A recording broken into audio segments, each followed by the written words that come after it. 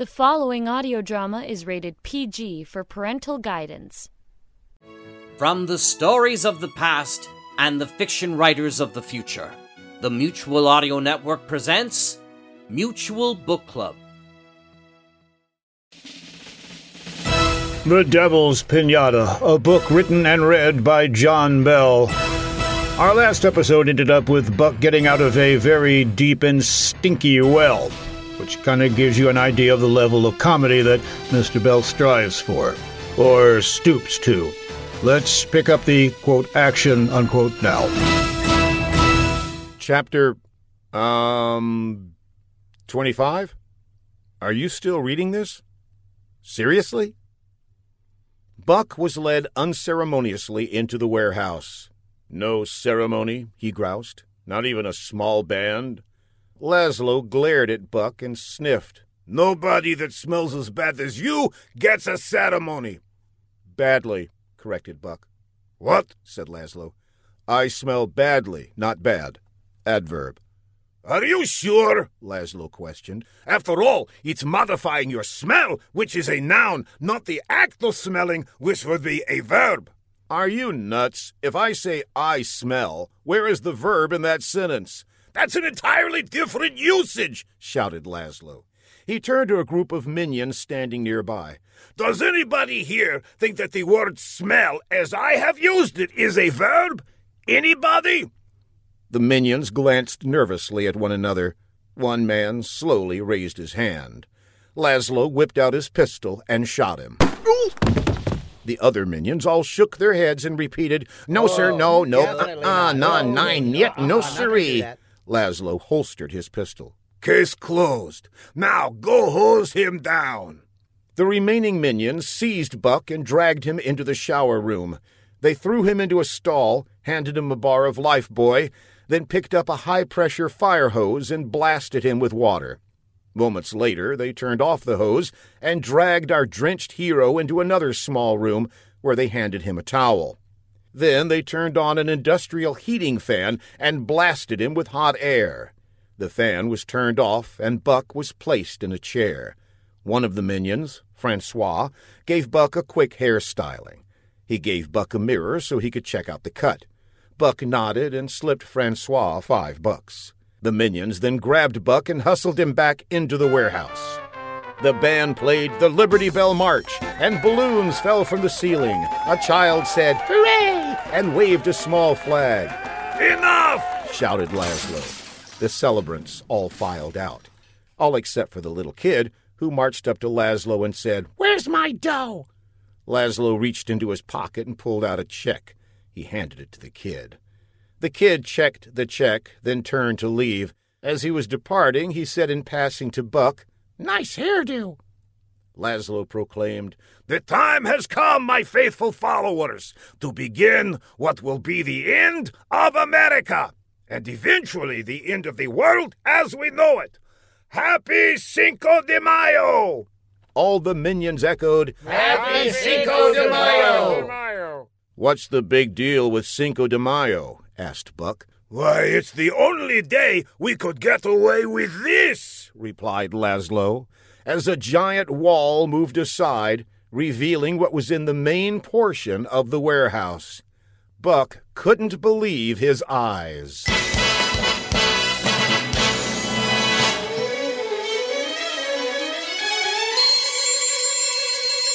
Chapter 26. Be glad you stuck around. Things get exciting now. There in the warehouse, standing as big as a 3-story house, was a piñata. A gigantic, colorful cardboard and crepe paper piñata shaped like a donkey. Buck was speechless. At least he thought he was. He checked his pockets and discovered that he did indeed have a speech. It was the speech he made in his 7th grade civics class entitled Waterboarding and You. He unfolded it carefully, since it was still very damp from the hosing he endured earlier. When in the course of commie pico extremis nut jobs, it becomes necessary to obtain certain intelligence. Laszlo grabbed the speech, wadded it up, and threw it on the ground. Hey, said Buck, I got a B- on that. Follow me, everybody, said Laszlo. Hey, Laz, old buddy, said Buck as the group walked to the door. "Why did you make such a huge piñata? There's no way in heck you can lift something that big, not to mention the stick you'd need to whack it with." The group stepped out of the warehouse into the morning sun. There, engines revving, was the huge blimp that had arrived the night before. Beside it was a 100-foot-long stick. "Don't I?" said Laszlo with a smirk. "Everybody get on board!" The minions forced Buck to get inside the cozy gondola of the blimp. Buck was surprised to see Marcia sitting in the pilot's seat. Actually, to be accurate, she was sitting in the pilot's lap. "Oh," she said as she jumped up, "you're early. Welcome aboard Sinabovich 1, the largest and most powerful blimp in the world. Please, take your seats." The tight and slightly disheveled stewardess uniform looked very cute on her. The group moved down the aisle between the seats. A minion told Buck, "This is your seat." Buck checked his ticket. "No, I'm 6C. That's 6A. I think I'm on the other side." He turned and found 6C. It was occupied by a burly man in a black beret. "I think you're in my seat," said Buck. "I don't think so," said the burly man, as he pulled a large pistol out and aimed it at Buck's midsection. Buck showed him his ticket. "See, 6C. And look here." He indicated the numbers above the seats. 6C. The man looked up.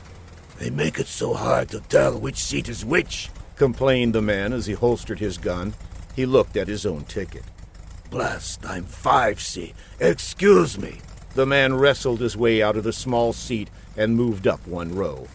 A little old lady on the seat behind Buck said, "Excuse me, young man, but I think you're still wrong. I'm 8C, and I'm right behind you. The numbers you're looking at are for the row ahead of you, not the row you're looking at." The people boarding behind Buck began to get restless. "Move it!" they grumbled. "Okay, hold it. Let's just figure this out," said Buck. "I think you're wrong, ma'am. I think you'll need to move back one row." "I don't think so," said the pixie-ish old lady as she aimed a large .44 Magnum revolver at Buck's head. "Then again, there's no need for you to move. I'll just sit here." Buck eased himself uncomfortably into the small seat.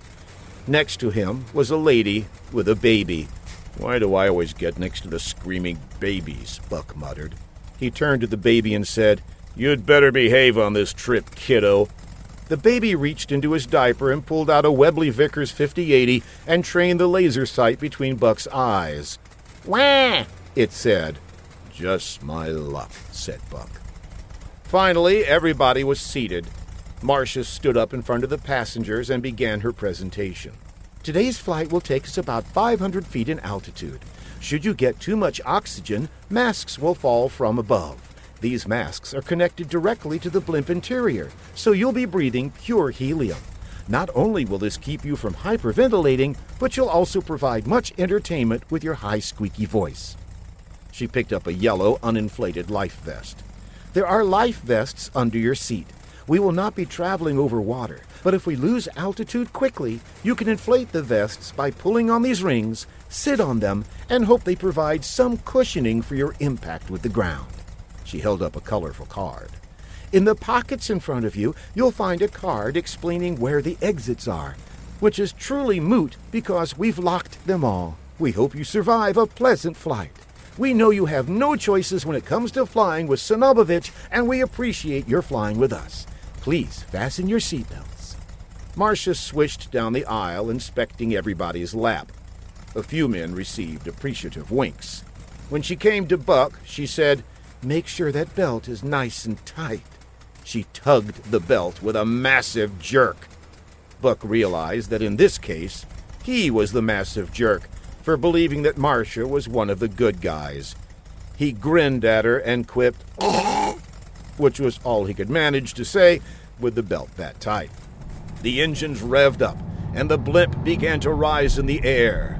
"Ooh, ah," went the passengers. Buck couldn't help but join them. The blimp lazily circled the warehouse, gaining altitude bit by bit. Then the sound of the engines changed, and Buck noticed they were hovering above the warehouse. Below, he could see the roof of the warehouse opening, revealing the giant piñata and stick inside. Behind him, the sound of an electric motor and gears turning caught his attention. 4 metal cables were lowered from the corners of the gondola. Below, several workers attached the 4 cables to the piñata. When finished, they waved to the pilot. The engines gunned and the blimp gained altitude, lifting the piñata into the air. Laszlo, seated across from Buck, said, I suppose you'd like to know what the doomsday plan is and how you're going to die. Buck gave him a half smirk and said, You're half right. Laszlo gave him back the half smirk, as he had plenty. Excellent. Here's the plan. Chapter 27. Sort of. As a reader, and a very determined one if you've stuck with the book this far, you are about to enter the explanation chapter, where the bad guy explains his plan with lots of technical terms. To make sure you don't get left behind by all this techno-speak like I do in Tom Clancy books, I hereby present this glossary of terms used in the next segment to enhance your understanding. You're welcome. Glossary of terms, in no particular order, as I have more important things to do than alphabetize glossary terms.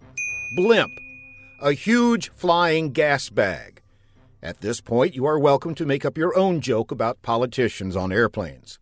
Steering thingy, the device used to steer a blimp. See blimp. I don't have the time or patience to research exactly how a blimp is steered, and I'm sure you don't really care, so this is the term for whatever it is they use to steer them.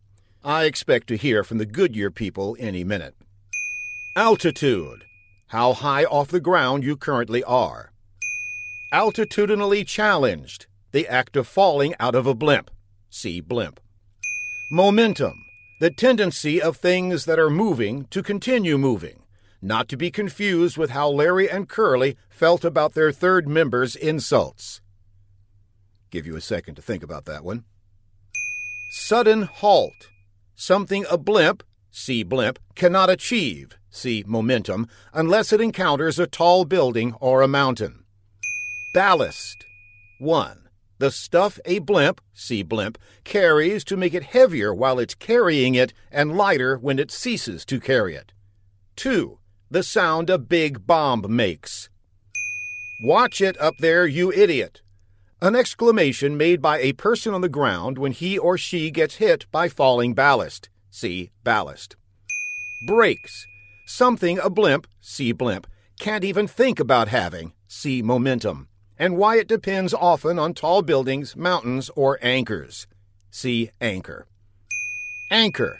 A weight attached to a long rope that blimps, see blimp, can drop to defeat forward momentum, see momentum. This anchor can be a heavy hunk of metal or a heavy hunk of stowaway.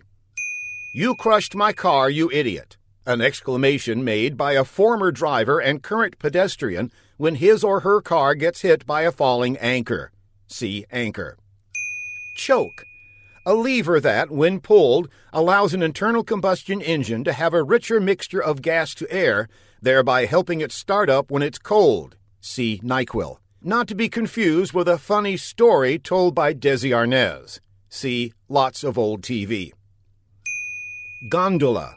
The part of a blimp, see blimp, that is suspended under the large gas bag, see stupid political joke, wherein the pilot and passengers ride. Pilot. 1. The guy who manipulates the steery thingy, see steery thingy, in a blimp, see blimp, to make the blimp, see blimp again until you understand it completely, go, see momentum, and stop, see sudden halt, brakes, anchor, you crushed my car, you idiot. 2.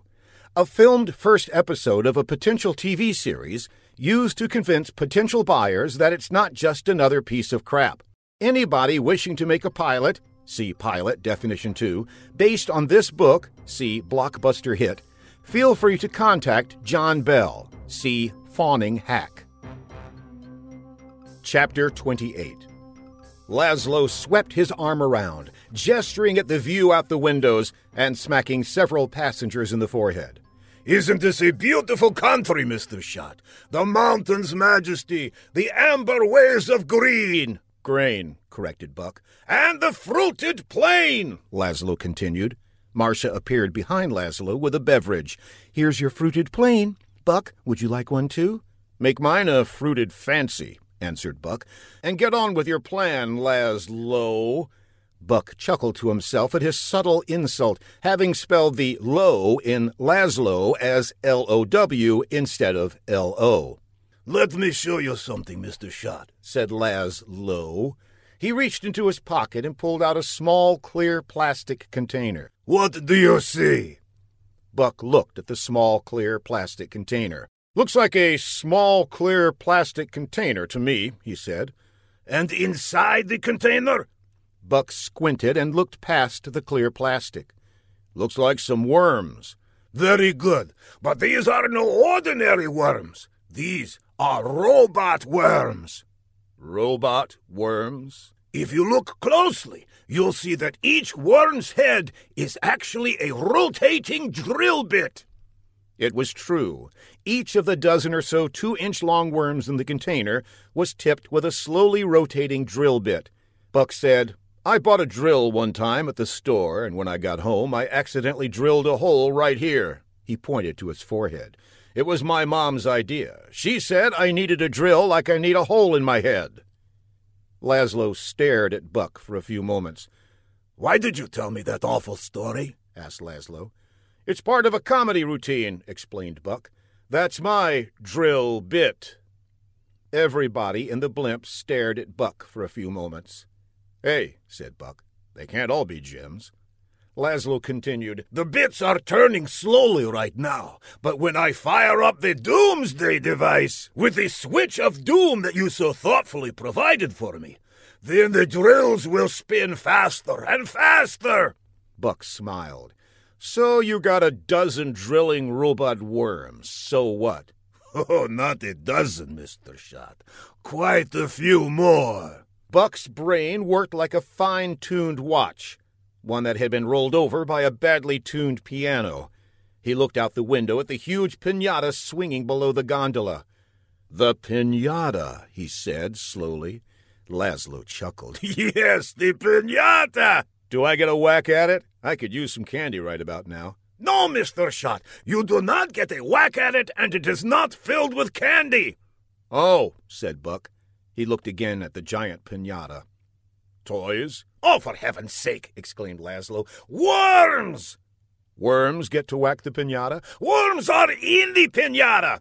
"How can they whack it from the inside?" "The worms are not going to whack the piñata. They are going to fall out of the piñata." "How can they fall out if the piñata doesn't get whacked?" "A helicopter carrying a big stick will whack the piñata. Understand?" "Yes.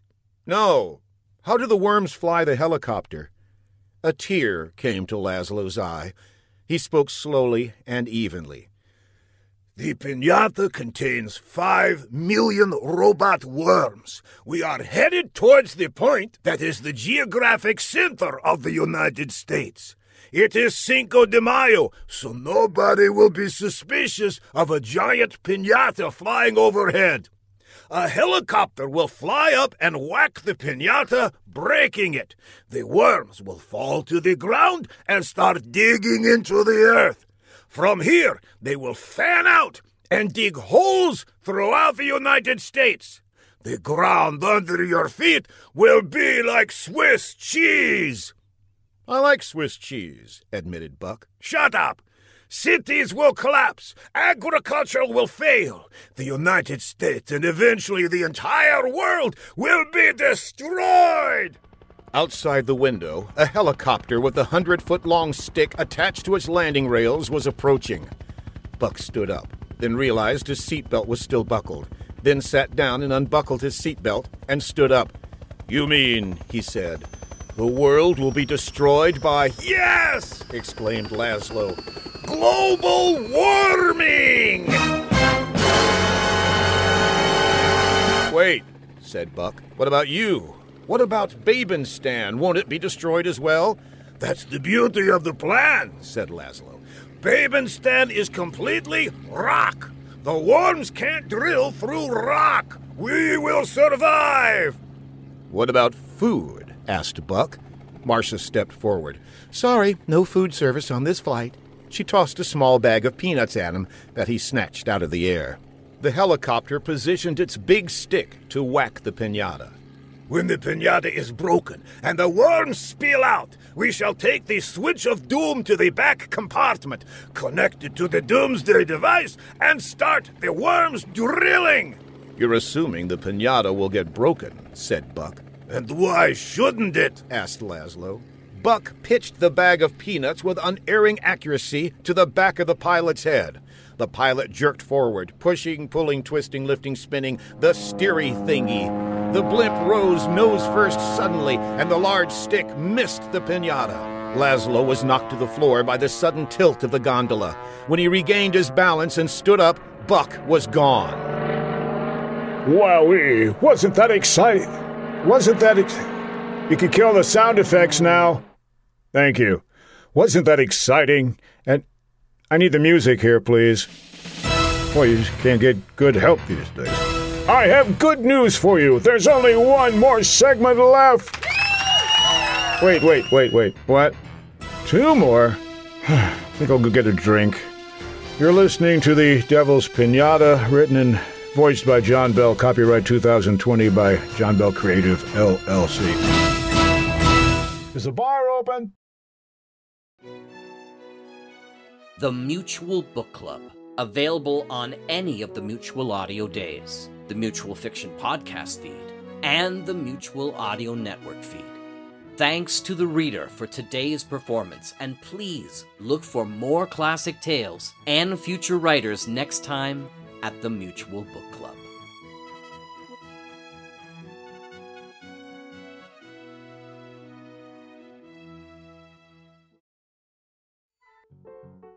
The Mutual Audio Network, listening and imagining together.